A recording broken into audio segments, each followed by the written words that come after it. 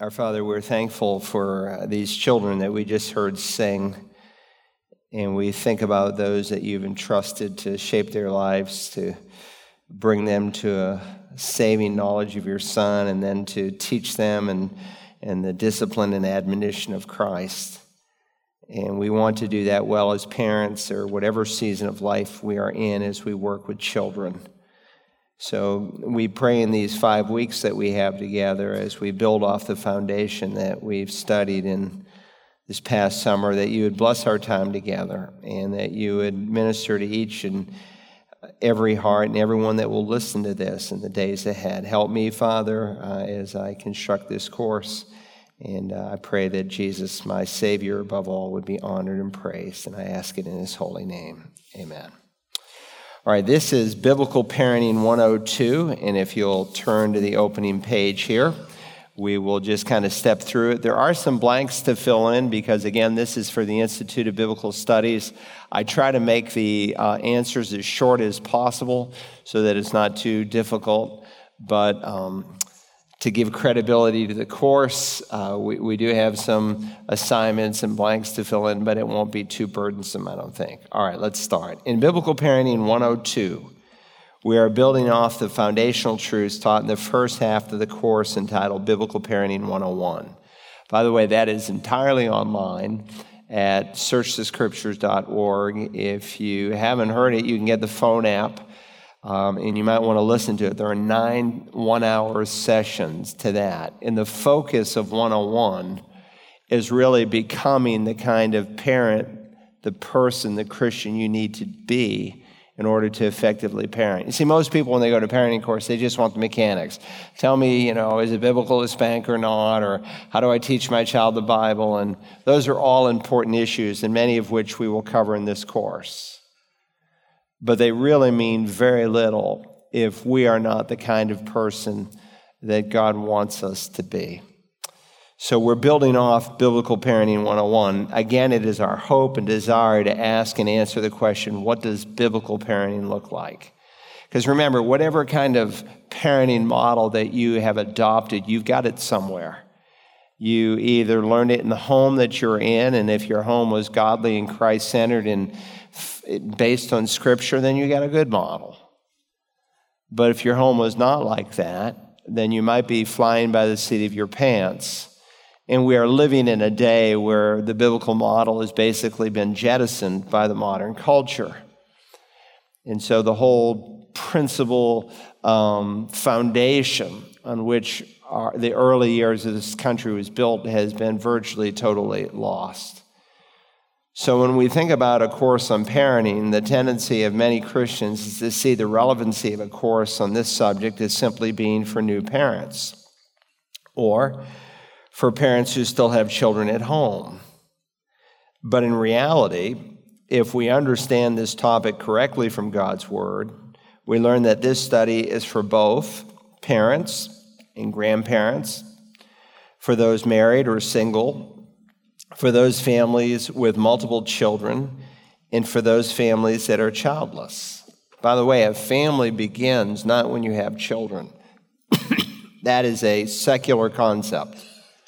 A family begins on the day a man and a woman commits himself at the marriage altar, and they covenant together to live in holy matrimony. That's when the family begins. Now, a family grows if God blesses you with children, but biblically speaking, a family begins when that covenant is made. One of the greatest privileges for any adult is to be concerned for the spiritual welfare of children. The Lord Jesus, in giving his great commission to every believer, said this, "Go into all the world and preach the gospel to every creature." The words "every creature" in Jesus' command includes children. And so every thoughtful believer must ask, what am I doing to allow God to use me to reach children for Christ? An indication that you are maturing in Christ is that you have a growing concern for the spiritual care and nurture of children. That's, by the way, a really critical mark if you're asking, am I moving forward in my relationship with Christ? Or do I have just kind of a pseudo-spirituality? one beautiful reflection that comes out in the New Testament is how you view children.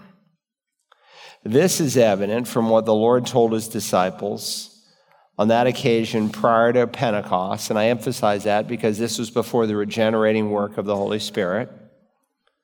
Today, at the moment of conversion, you're regenerated by the Spirit. That was not true at this point. The Spirit had not yet been given because Christ had not yet been glorified.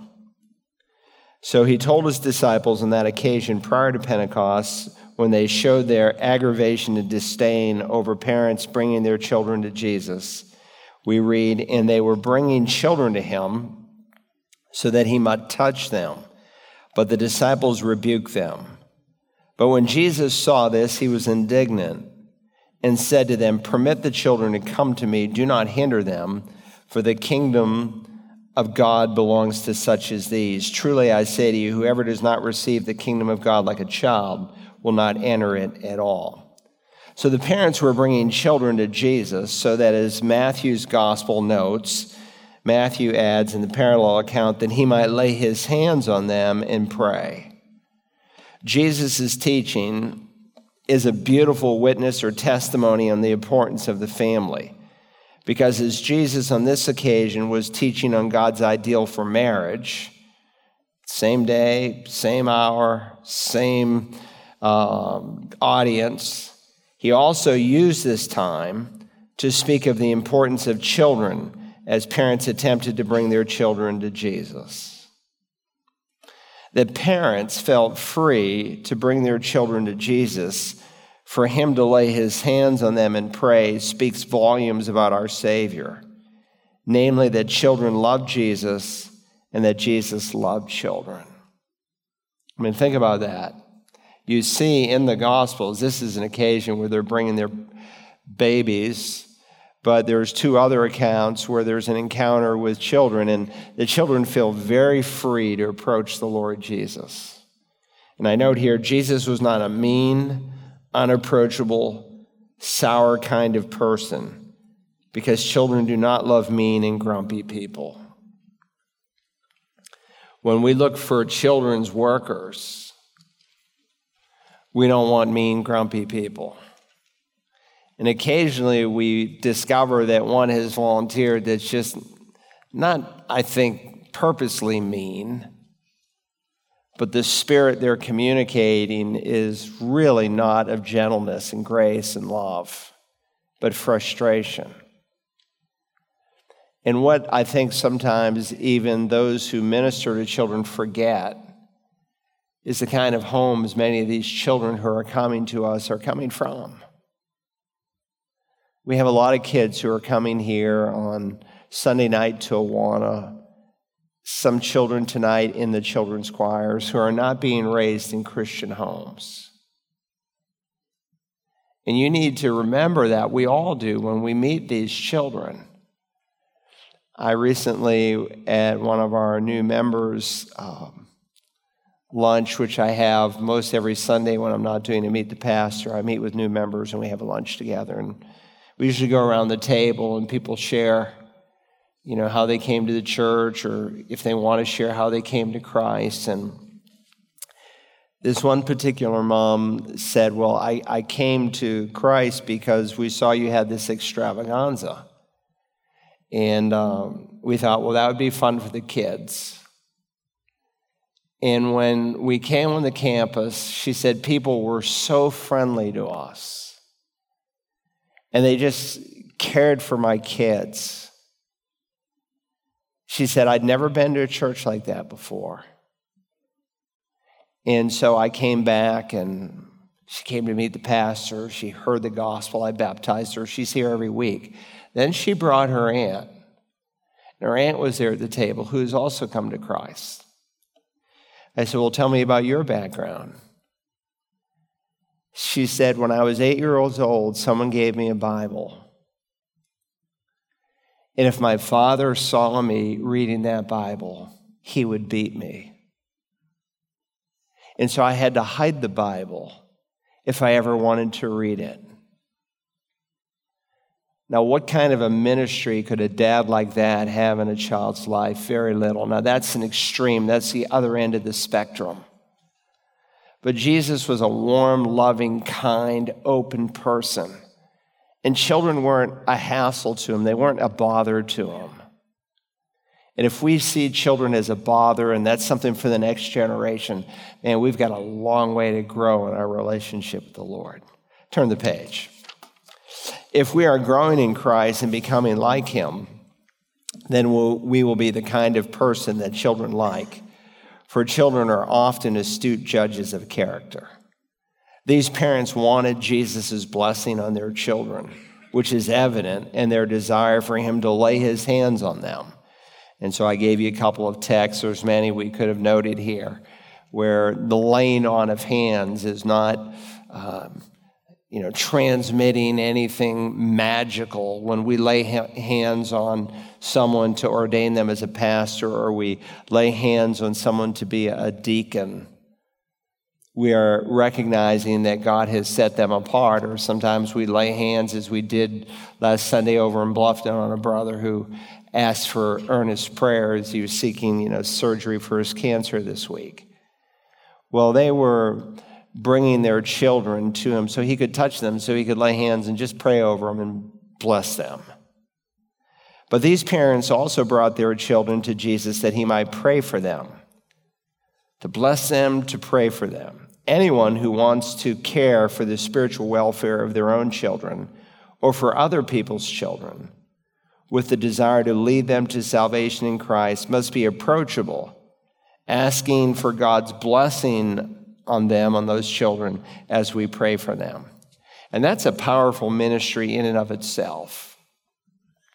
My wife had an encounter recently with a lady in a store, and for whatever reason, she was really burdened for these children. And she took down their names, and she's been praying for these kids. And sometimes it just takes one person who intercedes at the throne of grace for a child. There may be a room of 40 children in a VBS class, but there's one or two that God just burdens you with, that you pray for them and you seek to be a blessing to them and to bless them. Number 8, being the type of person that children like, such that they want to be with you.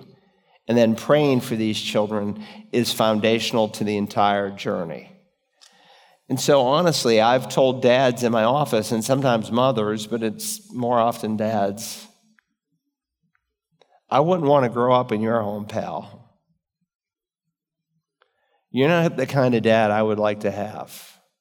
I'm just being honest with them. I can sit there and stroke them and, make them think that everything's fine. But then they wonder why there's such a hostility in the hearts of their children towards them, and it just comes down to them. They're not like the Lord. They're not the kind of warm person that a child could come and want to sit in your lap and pray with you and bless them. And that's critical, and that's why in the first 9 sessions, we spent a lot of time on becoming the kind of person that we need to be. You can never undervalue your approachability or your prayers in the salvation of children. As Spurgeon, Charles Haddon Spurgeon, some of you don't know his name, but he was a great 19th century pastor. He recalls about one of his mother's prayers that was etched on his mind. He spoke about this at the end of his life. He said, I remember on one occasion her praying thus, Now, Lord, if my children go on in their sins, it will not be from ignorance that they perish, and my soul must bear a swift witness against them at the day of judgment if they lay not hold of Christ. That thought of a mother's bearing swift judgment against me pierced my conscience and stirred my heart. Prayer is a powerful tool. And again, the focus in these first 2 sessions together will be on introducing our children to Christ. And sometimes that's looked at, I think, in a careless way. And we have in our mind that our child has crossed that line and come into conversion when they haven't. And if they haven't, then it's very difficult to raise them for Christ. There's a nurturing process that leads up to that. But it is far easier to raise a regenerated child that not only wants to obey you because they respect authority over them, but they want to obey you because they love the Lord and they want to obey his commandment to honor your father and your mother. But prayer, and sometimes even fasting, is an integral part of introducing our children to Christ.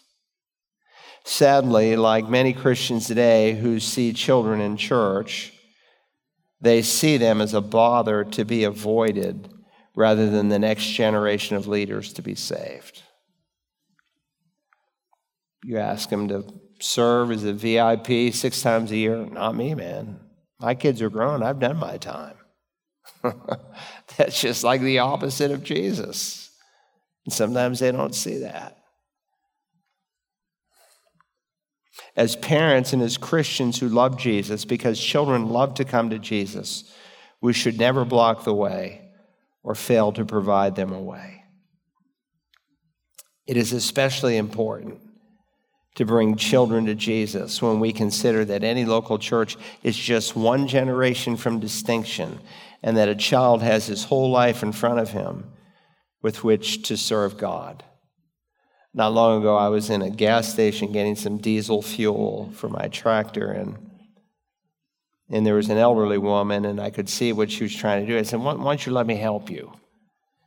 And she had her big 5-gallon diesel can, and so while I'm filling her gas can, I asked her the diagnostic questions. And, I'm 100%, no, I'm definitely a believer, and she was. I said, well, tell me, where do you go to church? And I told her I was a pastor, and she said, oh, please pray for us. I said, what's up? She said, there's 7 of us left at our church, and we're all old like me, and no young people want to come. I tell you, something happened in the life of that church to bring them to that. Every church is one generation away from death. Some of those old people, maybe as the American lifestyle and culture fosters, got so high and mighty, they just wanted to serve themselves and didn't want to be bothered with kids. That church is at death's door today. Thousands of churches right now across America, 50,000 will close in the next 5 years. People aren't coming and they're not reaching the next generation. So it's a wonderful thing when, I meet people, and I think God preserves some people. He brings them from a part of the country sometimes to Beaufort County because they're coming from a region of the country where the gospel is not being presented and they hear about Jesus. And it's great. You reach them in their 50s and 60s and 70s. When we went into the former Soviet Union in the late 1990s, we met people who'd never heard anything about Jesus. And I'm telling you, old people in their 60s, 70s, and 80s in the droves. Hundreds. I remember in one service we had over 100 people come to Christ. And that's wonderful. And it's great for the 10 or 15 years they had left, not to mention their eternal destiny. But when you reach a child, it just sets a course in their life that can be so different, and they can invest their life for 60 or 70 years should Christ tarry. It is especially important, number 12. Is that what we're on? Yeah, it is especially important to bring children to Jesus when we consider that any local church is one generation away from death and that a child has his whole life in front of him with which to serve God. Sadly, many people spend the majority of their time without knowing Christ, and so they have little time to invest in the kingdom and to serve Christ. However, when you introduce a child to Christ, he can invest his entire life for Christ, and he can avoid much of the heartache and sin that so many experience as the child learns to walk with God at a young age. We are told on this occasion the occasion at hand that we're looking at when the parents brought their children to Jesus and the disciples were bothered. We're told on this occasion, when many parents approached Jesus with their children, that the disciples rebuked them, for which we are told Jesus was indignant. And so Christ responded with these words. He said, "Permit the children to come to me. Do not hinder them, for the kingdom of God belongs to such as these. Truly I say to you, whoever does not receive the kingdom of God like a child will not enter it at all." Now, I note here, I think it's interesting that Jesus can say that the kingdom of God belongs to little children because it helps us to understand the nature of faith and humility. And think your way through this. Children also are examples of humility because little children do not try to make themselves worthy of their parents' blessings or pretend that they do not need their parents' blessings. But in humility and dependence, they expect their blessing. Isn't that true, little children? They don't say, well, they're 2, 3 years old. Maybe they're just an infant and they're 18 months old. They're not trying to convince you that they are worthy of your blessing. They just, in humility, receive it. They throw their full weight on you to take care of them. So in that sense, it's a beautiful comparison. Interestingly, we learn from Luke's gospel. In fact, why don't you turn to Luke 18 for just a moment. Luke chapter 18.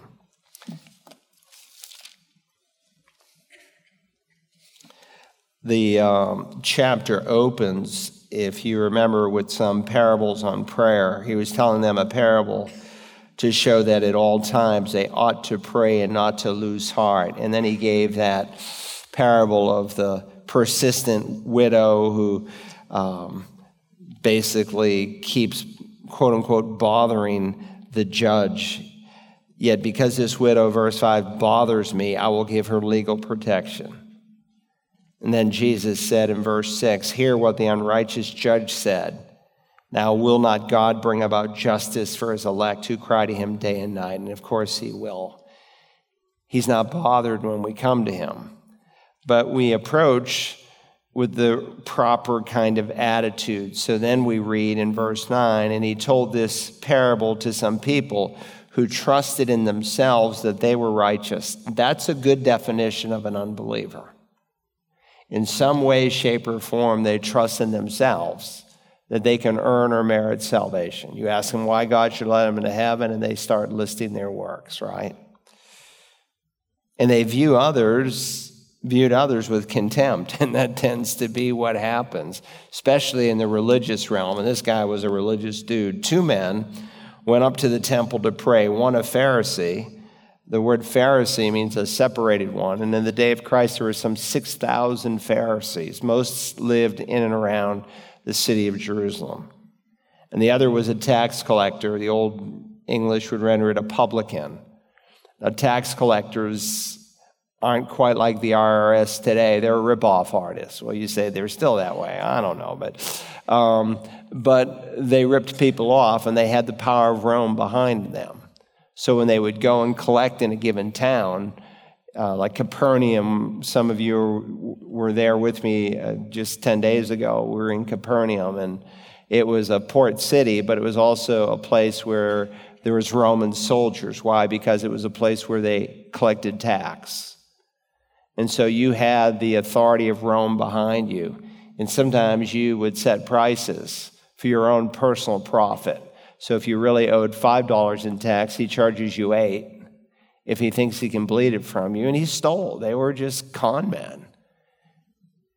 So the Pharisee stood and was praying thus to himself, God, I thank you that I am not like other people, swindlers, unjust, adulterers, or even like this tax collector. I fast twice a week. I pay tithes of all that I get. But the tax collector, standing some distance away, was even unwilling to lift up his eyes to heaven, but was beating his breast, saying, God, be merciful to me, this sinner. I tell you, this man went home to his house, the tax collector, the rip-off artist who owned his sin, He went home to his house justified rather than the other. For everyone who exalts himself will be humbled, but he who humbles himself will be exalted. And then, again, sandwiched between that is this paragraph on children. But look at verse 18. A ruler questioned him, saying, "Good teacher, what shall I do to inherit eternal life?" And Jesus said to him, "Why do you call me good? No one is good but God alone. You're calling me good teacher, but you don't really recognize who I am. Because in the truest sense, only God is good, and I am God. And if you're calling me good teacher, you need to think your way through it." So Jesus helps him. You know the commandments: do not murder, do not commit adultery, do not murder, do not steal, do not bear false witness, honor your father and mother. And he says, all these things I've kept from my youth. Though he had not fully, completely, because as Jesus unfolds in the Sermon on the Mount, he takes it past the letter of the law to the spirit of the law. So Jesus, wanting him to see that he has a problem, that he's sinful, that he's unrighteous, when Jesus heard this, verse 22, he said to him, "One thing you still lack. Sell all you possess and distribute it to the poor, and you shall have treasure in heaven, and come follow me." But when he had heard these things, he became very sad, for he was extremely rich. In other words, his God was money. He thought he was fine. I don't commit adultery. I don't steal. Da, da, da, da, da. But his idol in his life was the things he possessed. So Jesus goes for the jugular, this guy who is extremely rich, the text says. And Jesus said, how hard it is for those who are wealthy to enter the kingdom of God, for it is easier for a camel to go through the eye of a needle than for a rich man to enter the kingdom of God. And Luke, of course, being a physician, elucidates what's meant by the eye of a needle. As a doctor, he uses a medical term that describes literally a sewing needle that a physician would use to stitch someone up. There's a lot of nonsense about these gates and all that. It's just crazy. Jesus is basically saying when a man is in love with money, it's very difficult when that has a grip on him to get into the kingdom of God. Now, so he's dealing with two different kinds of people who don't really see that there's a problem. And sandwiched between that, it's beautiful how this fits in Luke's account. And they were bringing even their babies to him. And the word here is brephos, which is usually used of a child that is 2 or 3 years of age or younger. They were bringing even their babies to him so that he would touch them. But when the disciples saw it, they began rebuking them. But Jesus called for them, saying, "Permit the children to come to me, and do not hinder them, for the kingdom of God belongs to such as these. Truly I say to you, whoever does not receive the kingdom of God like a child shall not enter it at all." By the way, this is parenthetical, but one of the questions we explore in the discovery class concerns the death of children. And of course, Jesus never uses an illustration that is wrought with error. He only uses truth to teach truth. And so for Jesus to liken the kingdom of God to children, add to that the argument from 2 Samuel 12, from the book of Jonah, and a few other passages that we cover in there, the scripture is clear that little children who don't or aren't able to understand go home to be with the Lord. Now, the Bible does not speak of an age of accountability. Sometimes people have chosen 12 because they see Jesus in the temple intersecting with the religious leaders over the scriptures. And they assume it's 12, and then some will argue statistically that more children receive Christ at 12 than at any other age. I think that's folly, and I don't think that's true. I think that is based more on Protestant denominations that, like Methodists and Episcopalians and Presbyterians, that very often have a confirmation process, and they often do it at the age of 12, where they call a child to a point of decision. God doesn't give us an age. If God said the age of accountability is 12, some of us wouldn't get busy till we're 11. But I was brokenhearted about 4 or 5 years ago in my office. I met a little boy who was 11 years old. And he was just so hardened to the things of God. Take all the air out of the balloon. Those parents weren't really guarding that little guy. He was getting into pornography on the internet. And it was just hardening his heart. Do I think he was accountable? I really do. And I earnestly wanted him to come to Christ, but he just didn't have an interest. He was on very dangerous ground, as were the parents. So I think it's, what number are we on here? Yeah. So I know the numbering's off here, so I won't use the numbers anymore. Interestingly, we learn from Luke's gospel that this statement of comparing God's kingdom to children is sandwiched between his parable of the Pharisee and the tax collector and his encounter with the rich young ruler. The Pharisee showed the opposite of humility, trusting in his own goodness to find admittance into the kingdom, as did the rich young ruler. Both are unlike the babies that the parents brought to him. For a child knows he has nothing to offer or give, but is totally dependent on his parents, showing us by example that we need to receive God's salvation in the same way. Children are examples of how we must enter the kingdom with a childlike faith, not with a childish faith, but childlike faith. For we must come to God with a faith that trusts him in the same way a child trusts his daddy and leaves his problems with him. The emphasis is not that babies are sinless and innocent, for they are not. They inherit that sin nature, and you see it in a little 3-year-old, right? Put 2 3-year-olds in a room, give them one toy, and they fight over it. You don't have to teach them to be selfish. You got to teach them to share. You don't have to teach a 5-year-old to lie. They figure it out. You got to teach them to tell the truth. They are not innocent. They have a sin nature, just like us, because we all sinned in with Adam.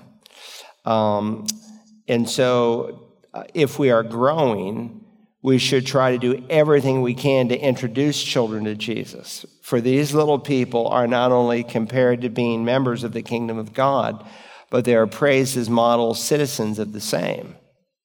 Jesus said there's something intrinsic in the heart of a little child before he's so, renewed in his thoughts and programmed in his thoughts by the world that's really precious. It makes them like a model citizen. And that's ideally when you would like to reach that little boy or that little girl with the gospel. And we need to be sensitive to that. My daughter sent me a video of one of my grandchildren, and he's actually with us this week. And he was in this class, and she happened to be filming it. And he's just 4 years old, and he asked the teacher, why do some people get viruses that make them very, very sick? Why does God make viruses?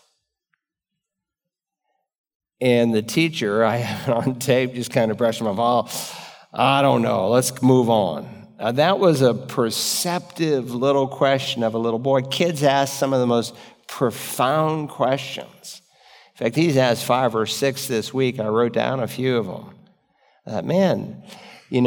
The fact that his parents are teaching him the Bible, that they're praying for him, that they're cultivating his heart for the things of God, I think precipitates a lot of these questions that he's asking. But kids can absorb so much truth if we're sensitive and we're praying for them and we're looking for those opportunities that God would give us. So Biblical Parenting 102 is relevant not only for adults, but especially, I would say, for youth, so that they might understand how they can prepare to someday become effective parents. Again, the best thing is what you model in the home. But if we're not modeling accurately, then we've got a negative model. But beyond that, You want your children to be convinced that this is what Scripture teaches. And part of the parenting process that we're going to bring out in the weeks that will follow is would say, well, let me share with you what God says here in His Word, and here's the biblical principle. And God's Word has great power, and it's alive, and it's sharper than a two-edged sword. So you're doing two things. You're giving them the justification for why you're acting the way you are and deciding the way you're deciding as a parent. But beyond that, you are taking it to another level where you're actually equipping them and training them where someday they will be parents. To benefit from this course, it really does not matter how old you are or what season of life you're in. All right? Turn the page. It does not even matter whether you have children or grandchildren, or if you are childless, because as believers in Christ, God has called all of us to learn and to some degree to be able to teach all He taught, even on parenting.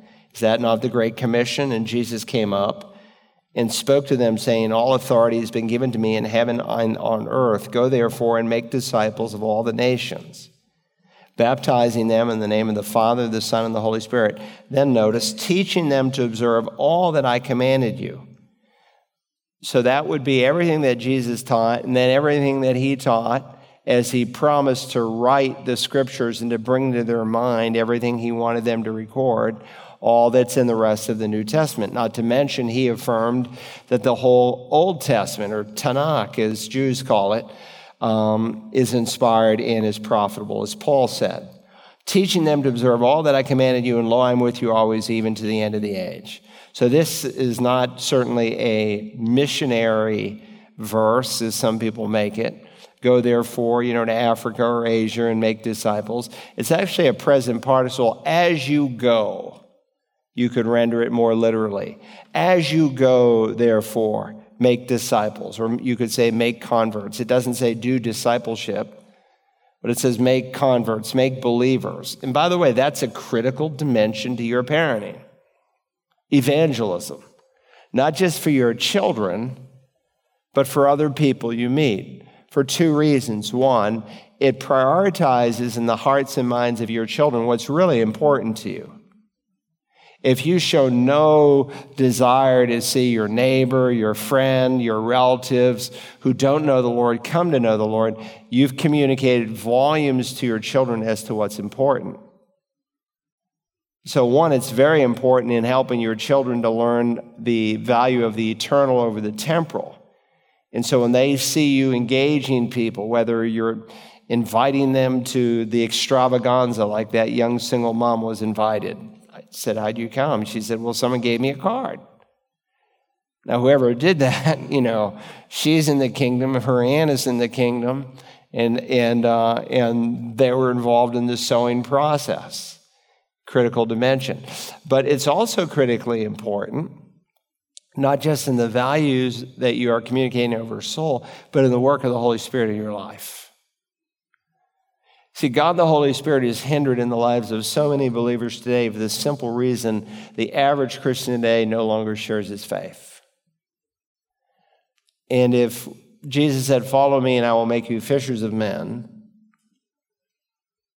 and we're not fishing for men, it simply means we're not following Christ. And it's very interesting to see the relationship in the New Testament between being filled with the Spirit and being obedient and available to do the work of an evangelist. It has nothing to do with your gifting, but it has everything to do with a common call that God has put on all of us, that we're to do the work of an evangelist.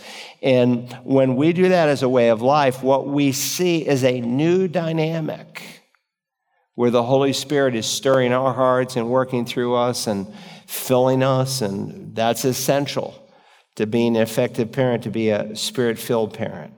So while God gives every church varieties of gifts and varieties of ministries, as 1 Corinthians 12 underscores, there are some shared responsibilities every believer has, and one such responsibility is to be able to teach basic truth. So if you look here from the book of Hebrews, beginning in verse 11, concerning him, the him here in the context is Melchizedek. Concerning this guy Melchizedek, we have much to say, and it's hard to explain. since you've become dull of hearing. For though by this time you ought to be teachers, you have need again for someone to teach you the elementary principles of the oracles of God, and you have come to need milk and not solid food. For everyone who partakes only of milk is not accustomed to the word of righteousness, for he is an infant. But solid food is for the mature, who because of practice have their senses trained to discern good and evil.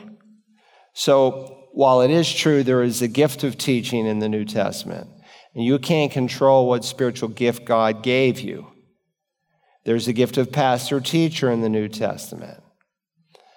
There are some other gifts that have teaching dimensions to them. And again, God decides, and one gift is not more important than another. If we don't have some 20 people every Sunday morning serving in the backdrop in this room, this service doesn't go off. And many of those people have the gift of serving, critical to what they're doing and to the work of the church and for us to benefit. But with the 20 gifts that are listed in the New Testament, 16 are what we would call non-sign gifts. The sign gifts are tongues, interpretation of tongues, healing, and miracles. The 16 non-sign gifts, it's interesting, with all of them, there's a common responsibility that every Christian shares. So you don't have the gift of serving, but you're called to show service. You may not have the gift of mercy, you're called to express mercy. You may not have the gift of evangelism, you're called to do the work of an evangelist. You may not have the gift of teaching, you may not serve in the office of teaching. James says, let not many of you become teachers, knowing that you'll incur stricter judgment. That's the office he's dealing with. So like a woman might have the gift of pastor-teacher, not to serve in the office of a pastor, but to minister to other women and children, as a woman is not to teach or exercise authority over a man. But with that said, there's also the office, and he warns people, you want to clamor and serve in the office of teacher, being a pastor, you better think twice, because leaders have greater accountability. So my accountability at the judgment seat of Christ will be greater than yours. God tells me that. And that's a sobering thought when I consider it. But there is a sense in which every Christian is called to teach. And so he said, by this time you, and this is an advantage to the Old English in that you will discover, if you're using the Old English of the 17th century, they have a singular you and a plural you. We don't do that anymore in English. But if I were to paraphrase it, by this time y'all, meaning the whole congregation of Hebrews that he's writing, ought to be teachers. Doesn't matter if you have the gift, doesn't matter if God called you to the office, it's a mark of maturity. And so as those who are called to teach the whole counsel of God, and those who in the Great Commission are called to reach every creature under heaven, we're in one sense all called to teach children as well. If you have failed miserably as a parent and your children are grown and gone, this course is still for you as you help other children and possibly grandchildren. If you have, by God's grace, flourished so as to have successfully raised a godly heritage, this course is for you. For there is much more that God will want to teach you as you are teaching others. And that's an important aspect of discipleship. So if you lead some young couple to Christ and they start asking you questions about parenthood, you want to be able to respond. And if you don't know the answer, you're committed to finding out the answer. While this course by no means claims to be exhaustive in terms of the biblical curriculum needed to be effective parents, I will highlight the major realms of parenting emphasized in the Bible so that we may teach and live with renewed minds. In our sessions together, we will primarily aim at the following goals. First, we will discuss how to introduce a child to faith in Christ. We'll spend just 2 weeks on that. And by the way, next week, we'll role play. And I might, by the way, if anybody has a young child that has not been baptized, but is 6 or above, and you'd like to have them up front, and they don't mind everybody listening to the conversation. Claudia was going to ask for a few people to help me with that. I don't know if we'll have any kids next week, but I would love to model what I do in my office when I share the gospel with a child, or when I'm sharing the gospel with my grandchildren or a neighbor's child. because what I do with a child and what you should do with a child should be different from a meet the pastor kind of format, that it's much more formalized and you're dealing with people who have matured a lot more intellectually. You want to put it in their terms.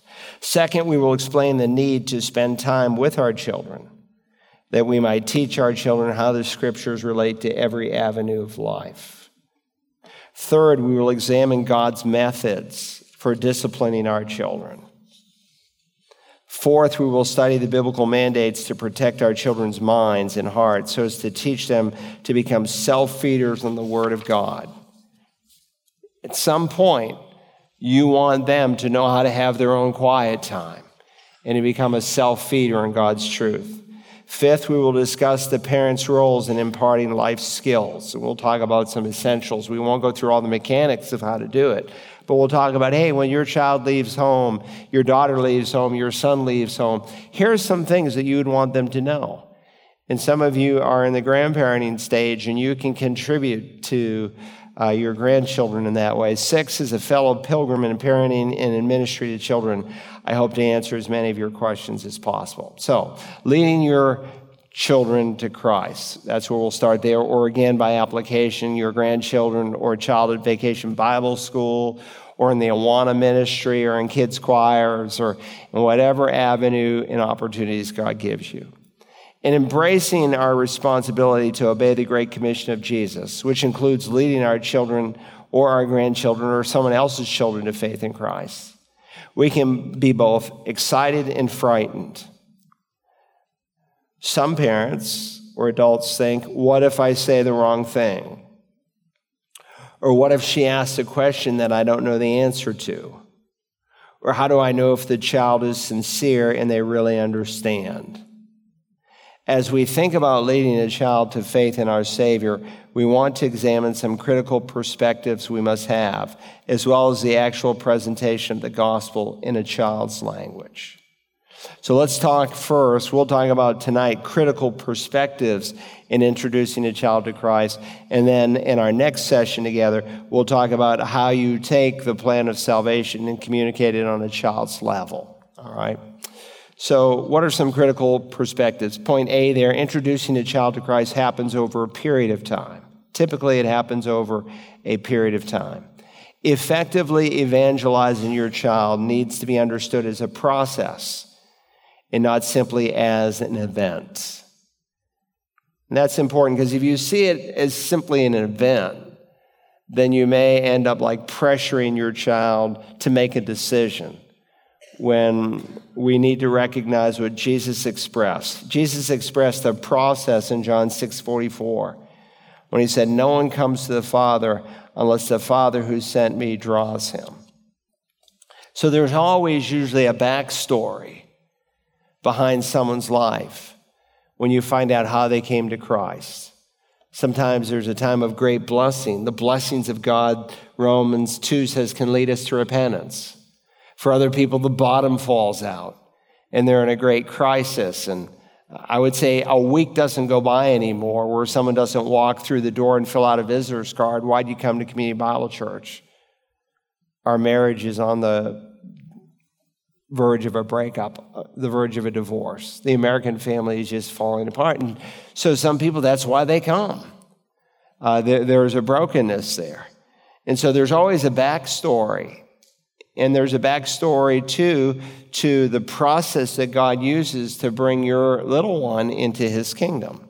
When introducing your child to Christ, while a conversation happens in a moment's time, and by that I mean like a presentation, a formal presentation of the gospel, the point of leading up to that time must be understood as a process rather than a one-time event. When a parent understands this, the child being witnessed to will not perceive pressure to make a decision on the spot unless they are ready to. So, for instance, maybe one avenue of the process is when your child does what's wrong, you identify it for what God says about it. You know, what you just did is what God calls sin. And in his word, he says this, and Again, unless a child is convinced that they're a sinner. I had a little 8-year-old girl come to my office one day, and this was over a year ago now, and she said, well, I said, do you think you're a sinner? And I expected a yes, and she said, no, I don't think I'm a sinner. Well, the problem there was definition.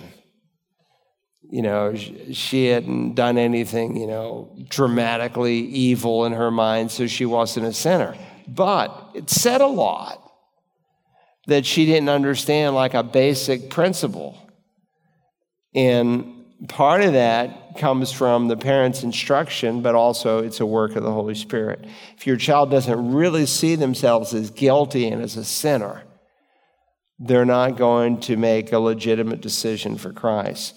Repentance and faith in Christ is the critical event, but not necessarily an isolated event, especially when they are being raised in a godly home. So that's especially true, like if your children can't remember a time when they didn't have parents who read them the scriptures every night and prayed with them, and that's a very different kind of child to introduce to the Savior than one maybe whose parents are, in their 40s and they're suddenly converted and they have a 10, a 12, and an 8-year-old, and they've had zero biblical instruction. And more, that's what's happening in our day, because more and more people don't. We had a man in our Wednesday night service came to one of the financial seminars. I said, why did you come? Well, I saw the thing on the finances, so I came. I said, oh, did you grow up in the church? He's 23 years old. He said, Pastor, this is the first time I've ever been in a church in my life. I said, come on. I said, you've been to a funeral or a wedding? He said, I've been to funerals and funeral homes. I've been to weddings on the beach. As far as I know, I've never stepped inside of a church before tonight. So, when I meet with, young Marines and guys in their 18, 19, 20 years old, and I'll ask them, hey, well, did Adam eat the fruit? And some of them say, I don't know. And they're not joking you. They don't know. There's just total biblical illiteracy. So working with a child whose parents are new to the faith and they're a little bit older versus a parent who's been praying for the children in the womb to be converted is very different. We'll talk about those distinctions and the different kinds of approaches next week. Okay, be there on your outline. A second critical perspective is be sensitive to the attitude and level of spiritual awareness in your child. Some children are completely unaware of biblical truth because the parents started late in the process. Yet some children, you may sense that the child has a desire and a willingness to learn. Now, let me just say parenthetically, sometimes it's not that the parents are always starting late, but they're being neglectful. And so I recently met with a young man, and I said, now, do you know Romans 6:23? And he said, no. And I rattled off and I'd said to his dad, well, let's see, that's third grade in Awana. Do you know Ephesians 2:8-9? No, I don't know that. That's fifth grade in Awana. I said, I guess you don't take them to Awana. He said, no. I said, well, look, I'm not saying you have to take your child to Awana, but I can tell you right now, your child's really behind. There's some basic verses that he doesn't have in his heart yet. And if faith comes from hearing and hearing by the word of God, if the scripture is the instrument to bring about conversion, and I get it. They say, I travel a lot during the week, and when we're home with our families, great, I get that. But you've got to have a plan in which to feed your children the word of God, because it's going to be the scripture that is the instrument that the Spirit is going to use to bring about conversion. No one has ever come to faith apart from the Word of God at any time in human history. Even before the Bible was written, still then it was direct revelation from God. Faith comes from hearing and hearing by God's Word. Still other children have more knowledge of God in the Bible and even the gospel, but they are closed-minded due to the atmosphere in the home. Dad's mean. Mom's a nag 24/7. We're going to have a Bible lesson. And there's just not a lot of receptivity there. And then when you have And again, it often comes with the dads, I hate to say it, but a dad who has unbalanced discipline, he ends up shutting that child's heart down before it can really be cultivated. Effectively introducing your child to Jesus Christ recognizes and takes into account that different children are at different stages. And let me just say parenthetically here, sometimes you can be like doing the super job spiritually. And one child, for whatever reason, grasps the gospel at 6 years old, and the 8-year-old is still trying to struggle to put some concepts together. And sometimes that's reflective of other developmental issues. Why do some kids read at 4 and other children read at 8? Sooner or later, they all get it. But sometimes developmentally, they're at different places. And that can be true, too, sometimes in the spiritual realm. And it doesn't mean that the 8-year-old who comes to faith later is going to be way behind. That person might outstrip all the other kids. One part is learning to co-labor with God in order to influence each child towards understanding and responding towards the gospel. So it's an individual approach. You're working with all the kids, but each child obviously has to make a decision. Effective evangelism involves finding out where your child is at in their journey in coming to Christ and to build the bridge to bring them to Him. So you're asking questions. Well, what part of the gospel, and we'll get into the mechanics of this, do they understand really the concept of sin yet? Or maybe they understand sin, but they don't grasp the concept of substitution. Or maybe they understand that Jesus died for them, but they have not yet connected the dots in terms of what genuine faith looks like and how do I get the benefits of Christ's death to count for me. Again, to effectively evangelize your child, you must understand that conversion involves both a process and an event. While the Lord can make repentance and faith in Christ what appears to be an instantaneous event, we must not forget the process that leads up to the moment of salvation. As a parent, you should be looking for your child to ask you questions about the Lord and to relate God's truth to those teachable moments of life. And that's what you're praying for as a dad, as a mom. It assumes you're spending time. I would never go anywhere in the car unless I had a child with me. I mean, why should I run an errand without having a child with me? That's time alone with that child. And I would have like a date with my daughter and appointments with my son, and we'd have them on a regular basis where we had some one-on-one focus time.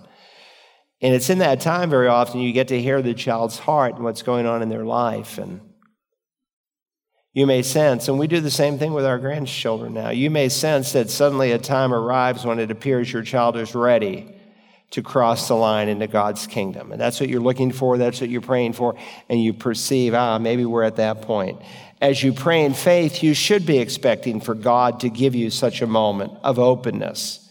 And when it comes, you want to be ready in an unrushed way to walk your child once again through His simple plan of salvation.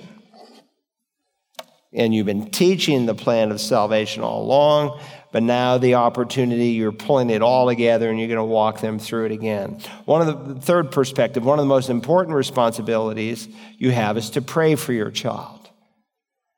Again, I couldn't underscore this loud enough. The starting place for introducing your child to Christ is to spend time in prayer interceding for your child. You should pray specifically, both that the Holy Spirit would prepare your child by convicting him of sin, and then in helping you to present the gospel in a way that they can understand the truth. Paul said this to the church at Colossus: devote yourselves to prayer, keeping alert in it, with an attitude of thanksgiving, praying at the same time for us as well, that God will open up to us a door for the word, so that we may speak forth the mystery of Christ, for which I have also been imprisoned, that I may make it clear in the way I ought to speak. So Paul's saying, if you want to pray for me, Colossians, pray for opportunities for open doors. And that's what you're praying for your child, for that open moment that God would give you. And then when the moment comes, that God would give you the strength to make it clear. Now, there's a process of preparation in our own hearts. We have to be willing to study and show ourselves approved. But listen, Paul wrote books of the Bible, a lot of books of the Bible by the time he requests this. I mean, he's the greatest human theologian maybe outside of Moses, or certainly in the New Testament, gave us all these books, and yet he's praying that when the door opens that God would help him to make it clear. And that's a good model for us. Okay, we're almost done. And when he comes, speaking of the Holy Spirit, he will convict the world concerning, so ask the Holy Spirit to convince your child of the truth of the gospel and of his or her need to respond to Jesus. That's what he came to do. He will convict the world of sin, righteousness, and judgment. You cannot convict your child of sin by trying to make them feel guilty. For only the Spirit can do that while you identify wrong behavior from the Bible, showing your child where they have erred in word, thought, or deed. Nor can you convince your child that lacks the needed righteousness necessary to have a right relationship with God. Only the Spirit can. Again, we'll talk about that. What's the difference between human righteousness and the righteousness God imputes to us? Communicating on a child's level. Only the Holy Spirit can help them to see that their righteousness falls short. You cannot convincingly warn your child that their sin deserves punishment or judgment, but the Holy Spirit can. So you can't show that to your child. I mean, you communicate what the Bible says, but only the Spirit of God can bring about in their heart, I deserve to be punished. My sin actually deserves judgment. And until they see that, they're not going to see the meaning of someone who took that judgment for them on a cross. In Colossians 4:3 and 4, Paul modeled our need to pray when he asked the Colossians to pray that God would give him both opportunity and clarity when sharing the gospel.